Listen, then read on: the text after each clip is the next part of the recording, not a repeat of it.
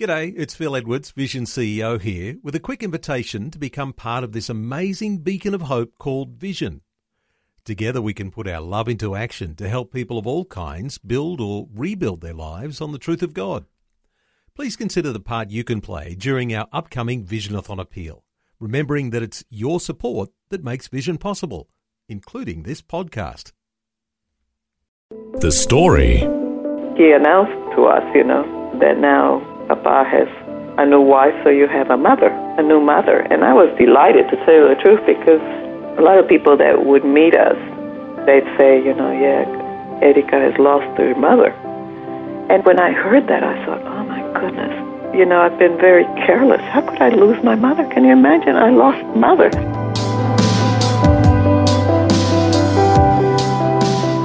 G'day, I'm Jimmy Colfax. Welcome to The Story.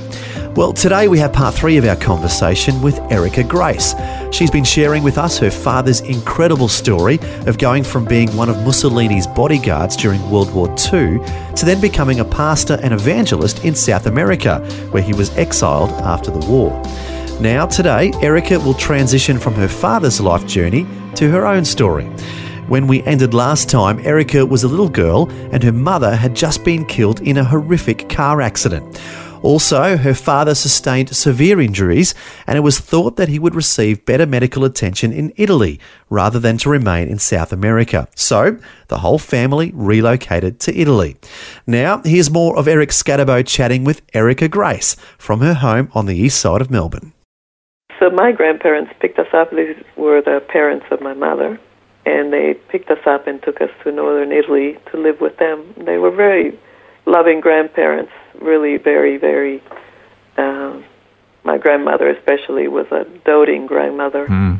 Very ladylike, but just so full of warmth and hugs and kisses. And so it was delightful to be with her. And of course we had to immediately switch our language to Italian. Yeah, I was going to say, what language did you grow up speaking? Spanish? Well, we spoke Italian at home. Oh, okay. And so because the two languages have similar intonations, it wasn't that hard. So you went back and forth between Italian and Spanish? At home, yes. Yeah. But now with my grandparents and where we were going to live in Sondrio in Italy, we just spoke Italian. Mm-hmm. And your father was recovering, I'm assuming, so he's gone. And my father stayed in Rome. They put him in a hospital. Mm-hmm. And they were doing all kinds of medical operations and treatments and stuff. And they said, Mr. Frigoli, you'll never walk again. And he prayed to God, because I think that would be the worst life sentence my father could ever have. Mm-hmm. He's full of energy. He was full of energy. So he said, oh, Lord, if you save me and if you heal me, I will serve you the rest of my life. And within 6 months, it was, everybody seemed to think it was a miracle, which it was, but I didn't know that this was a miracle. But, he was walking. Oh, wow. So then he came back to Sondrio to see us, and there he is. He's got a stick, but he's walking, and he's, everybody to say, wow, this is miraculous. Yeah. How much later was this? I'm not too sure, probably a year. Oh, okay. So you hadn't seen your father for a whole year? No. Wow. It was a long, long time. Yeah. But he said to my grandparents, I made a vow. If God would heal me, that I would serve him the rest of my life. And he said, the Lord has healed me, and I've got to go back. I've got to go back and serve God. So my grandparents said, well, we'll take care of the kids. And he went back to Bolivia, and this is where his ministry really started taking off nationally.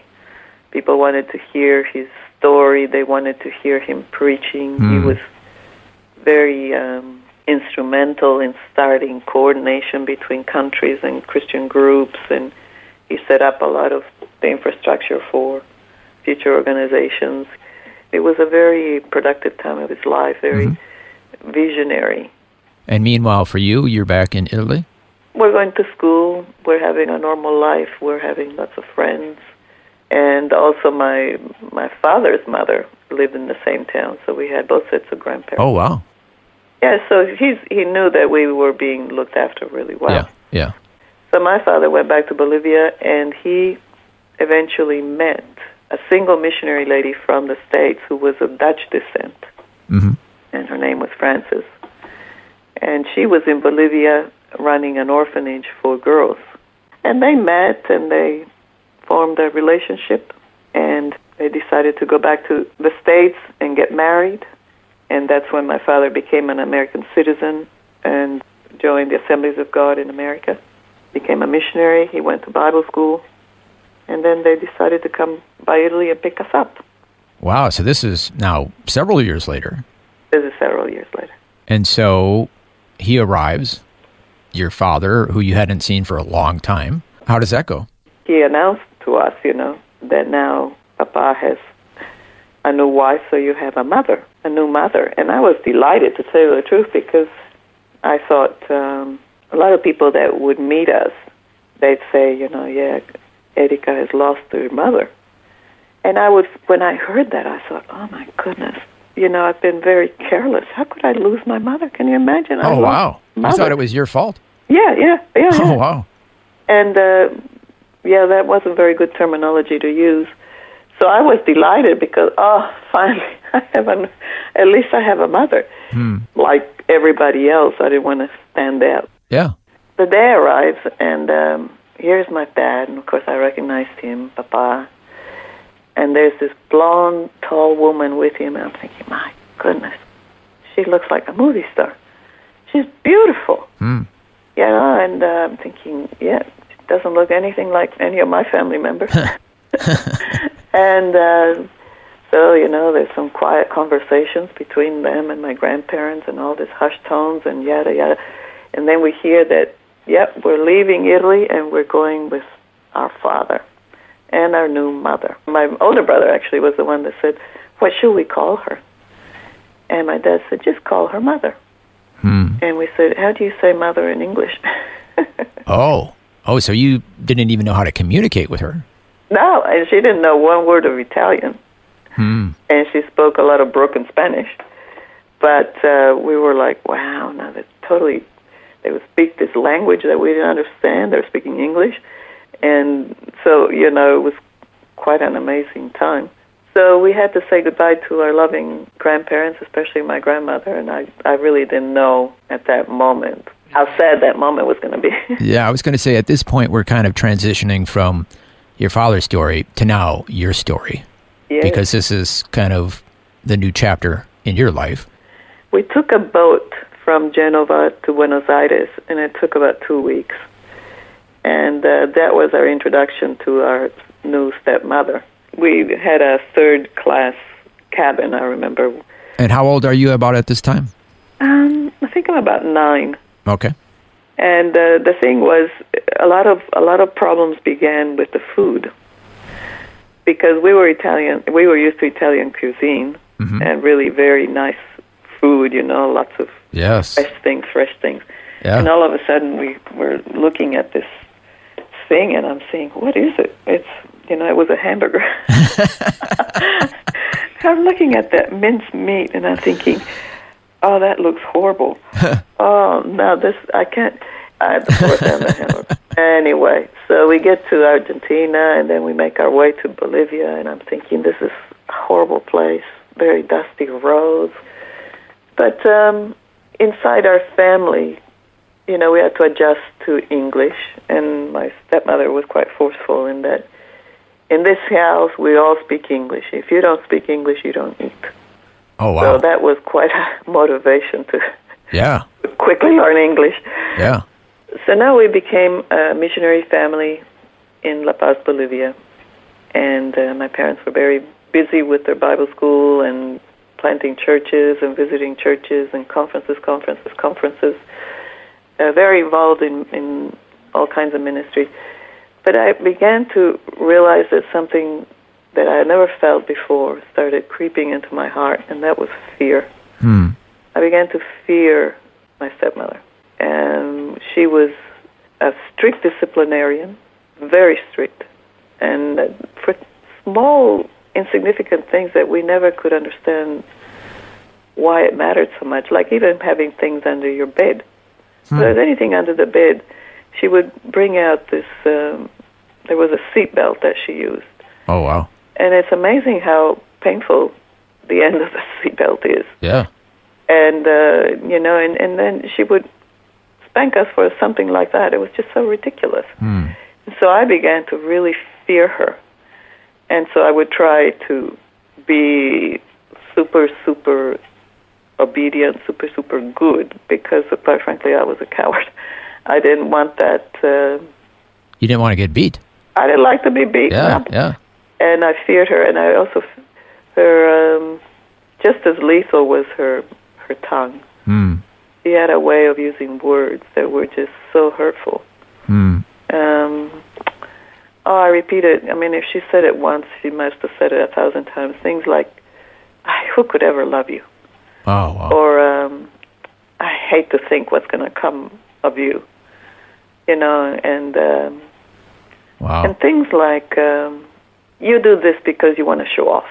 And it's interesting how comments like that color the way you think. Yeah. Yeah. And you begin to second guess yourself all the time. Why am I doing this? Why am I doing this?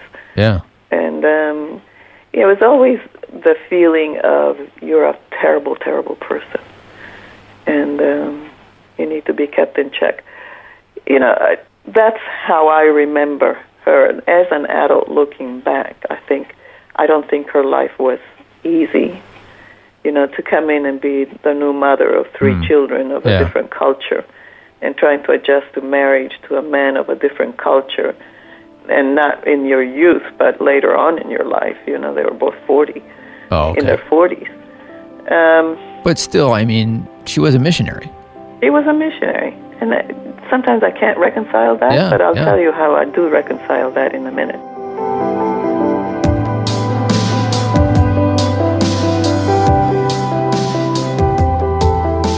You're listening to The Story. Today, once again, Erica Grace is our guest. Last time, she shared her father's story of going from being a fascist in Italy to sharing the love of Jesus as an evangelist in South America. This time, Erica's sharing her story and the challenges she faced growing up with a stepmother who was constantly putting her down. We'll find out how they eventually reconcile and heal their relationship when we return. If this program has highlighted something you'd like prayer for, we'd love to pray for you. Call 1-800-PRAY-FOR-ME. That's 1-800-772-936. It's a free call. Or text 0401 132 888. Hi, I'm Jimmy Colfax, and this is The Story. Once again, Eric Scatterbo is chatting with Erica Grace, whose parents were originally from Italy, but were forced to relocate to South America after World War II. Sadly, as we've been hearing, Erica grew up having a highly dysfunctional relationship with her stepmother, who was constantly putting her down. Unfortunately, things got even worse when 2 stepsisters were born into their family. Erica soon learned that there were 2 sets of rules in their house, one for her and her brothers, and another for her stepsisters. The classic Cinderella story comes to mind when reflecting on the type of treatment Erica received. Shortly after we arrived in Bolivia, we had a new sister. They had 2 daughters. And I have to tell you, to me, these 2 little sisters were darlings. They were like my lifesaver because I loved them. I genuinely did.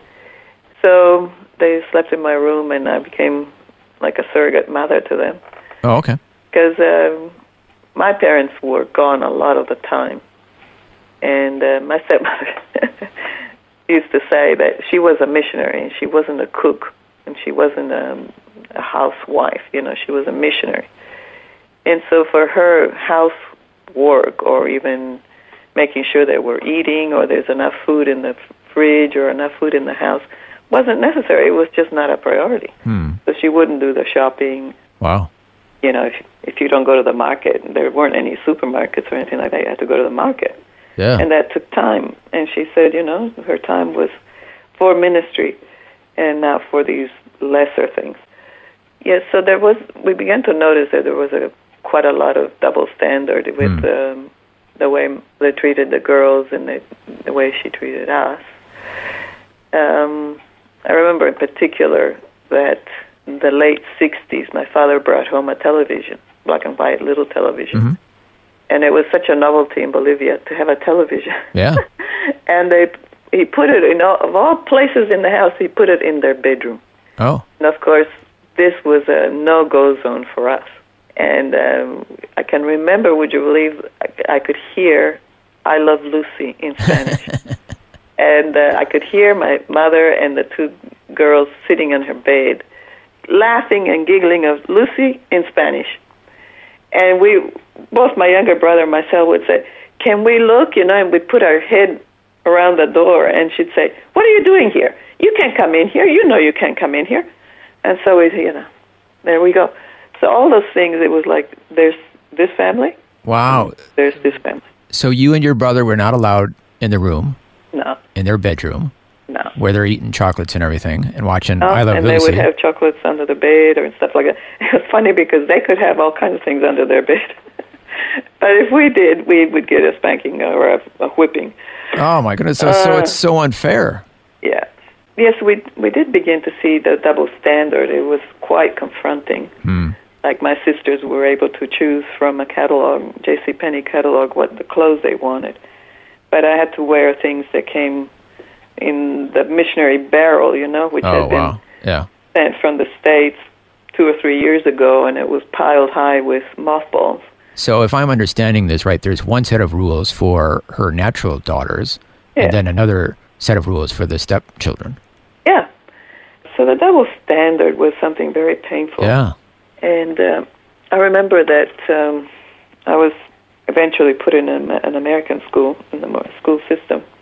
And it was my year 12, and I was called I was in a class, and they said, Erika Frigoli, you're to go to the principal's office. And I'm thinking, oh my goodness, I'm such a bad person. What have I done wrong? Oh, dear Lord, I'm a bad person. I must have done something terrible. When I get in there, he's smiling broadly, and he says, Erika, it's my pleasure to tell you that you've been selected valedictorian.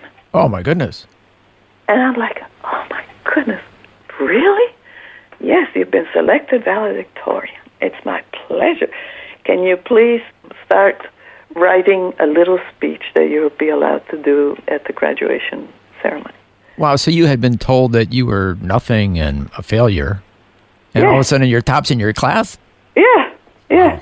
Amazing. I couldn't believe it. I think I sort of swooned all the way to my house that day, and I was amazed that my stepmother was there. And I said, Mom, I've been selected valedictorian. And I thought, for once she's going to say, oh, you've done something good, you've done some something good. Mm-hmm. But you know what she said? She said, don't tell me lies. Oh, wow. And I said, I'm not telling you a lie. She said, yes, you are. You know exactly the punishment for lying. And I said, but it's not a lie. They called me. They said my name. I sat there. I heard the principal of the valedictorian. And she said, well, I'm going to find out if this is true. And she rang on the phone in the next room. And she said, yes, this is Frances Frigoli. My daughter's just come home with this cockamamie idea that she's been selected valedictorian. Oh, she has. Huh. And she said, oh, and she hung up and went away. And I kept thinking, I was sitting in the kitchen listening to this and thinking, I don't deserve this. Really, I should go right back and say, please give it to somebody else because I don't deserve this. Oh, wow. Well, I thought when you said you didn't deserve it, I thought you meant you didn't deserve to be treated like that, which you obviously didn't. I kept thinking that she must be right. I don't know why. Huh.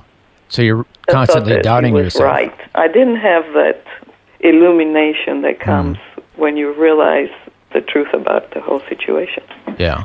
So what was the darkest point in this whole stormy relationship with your stepmother?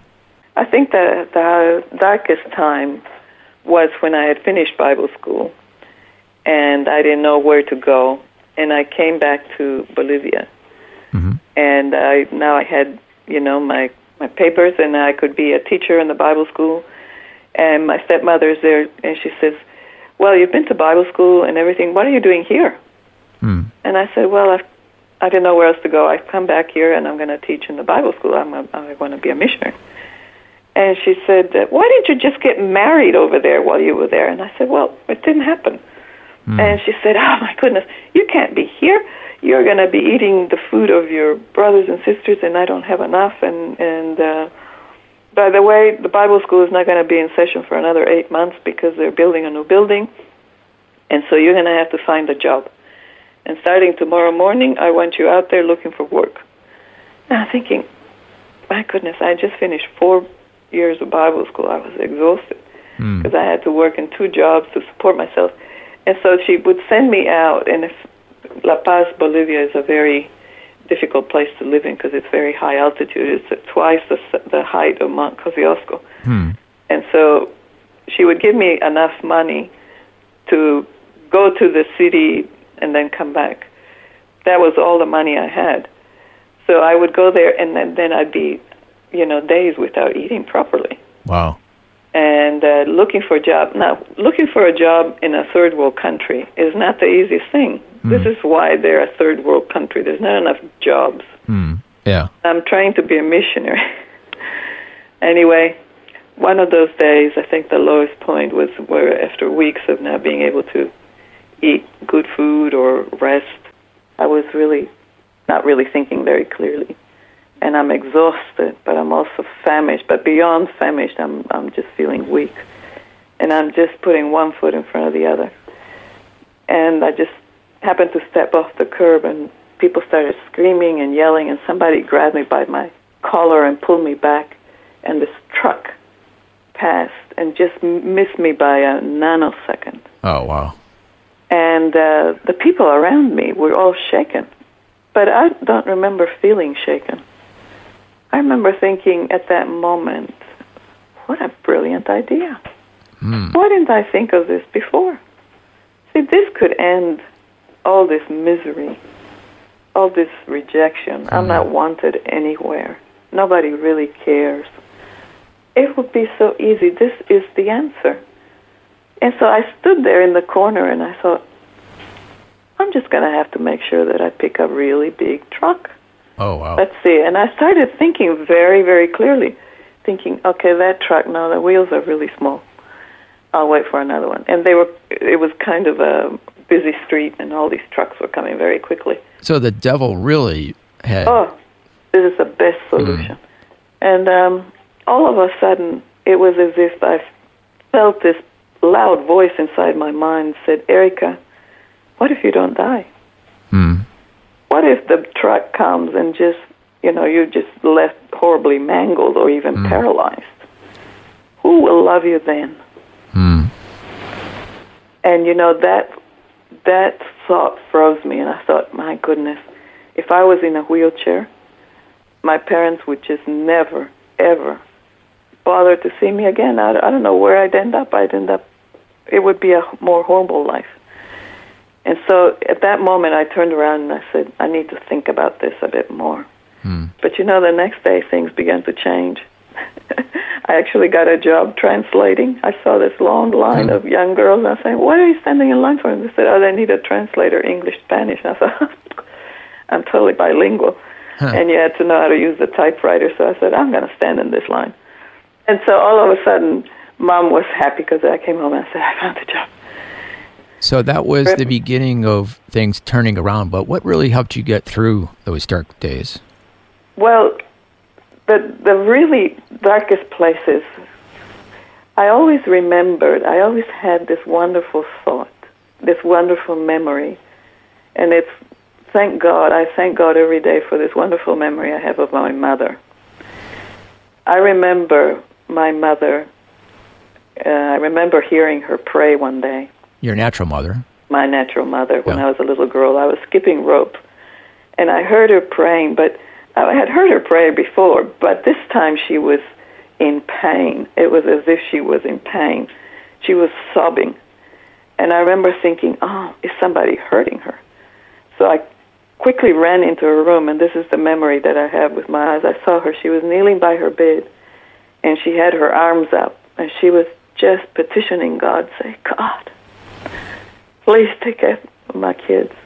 And she named my oldest brother, and then she named me. She said, take care of Erica. Don't ever let her leave your ways. And then she named my younger brother. And I don't know whether she had a premonition or what, that just a few days later she was going to die in this car accident. But I remember this vivid memory, and every time, my darkest point, I would know what to do. I'd just go kneel by my bed and just pray. And I thank God today, after all these years, that God has answered that prayer. The Lord was always with me, and He would meet me every time I would bawl out my eyes. He would meet me. And that's why I was able to one day reach out to her and say, this is how I felt growing up. This is what you said, and this is what you did, and this is how I felt. I said, so I want you to know that I forgive you. And she wrote back, and she actually apologized. She wrote me this lovely card. I still have it. It says, can you ever forgive me? And I thought, yes, I do. I forgive her. She's been an instrument in my life to teach me. And I know how to teach on parenting and motherhood and fatherhood. Well, you definitely know what not to do. What not to do. And then your relationship with your father, who just passed away recently. Both he and my mother apologized. I still have both of their letters. And my father also said that he had missed being close to me, and could I ever forgive him? You know, he called himself this old fool. And I said, yes, of course. And so they've come to Australia. They visited us here. And then we've gone to the States and had a wonderful family reunion for their 50th wedding anniversary just a few years ago. We're able to meet with all, have everybody together.